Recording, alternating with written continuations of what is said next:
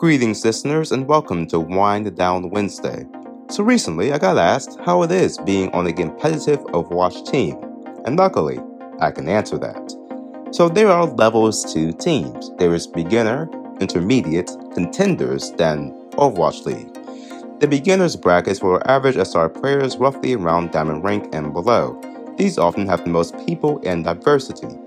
Intermediate is a nice jump in skill fit, being Masters players and those that truly have begun to understand the quirks of the game. Contenders is the 1% of those that have gotten good enough to get on a official team. Typically, these are the Grandmasters and top 100 players. Playtime is required daily, and there can be a stiff practice regime. Then Overwatch League is the best of the best, same as contenders with playtime and practice regimes. So then what bracket is our team in? In the beginner league, we do the following. We have 2 to 3 scrims each week.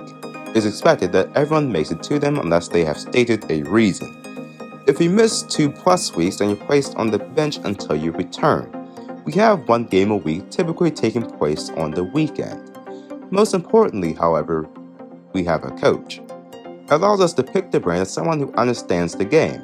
I recommend anyone wanting to up their game in general to get a coach.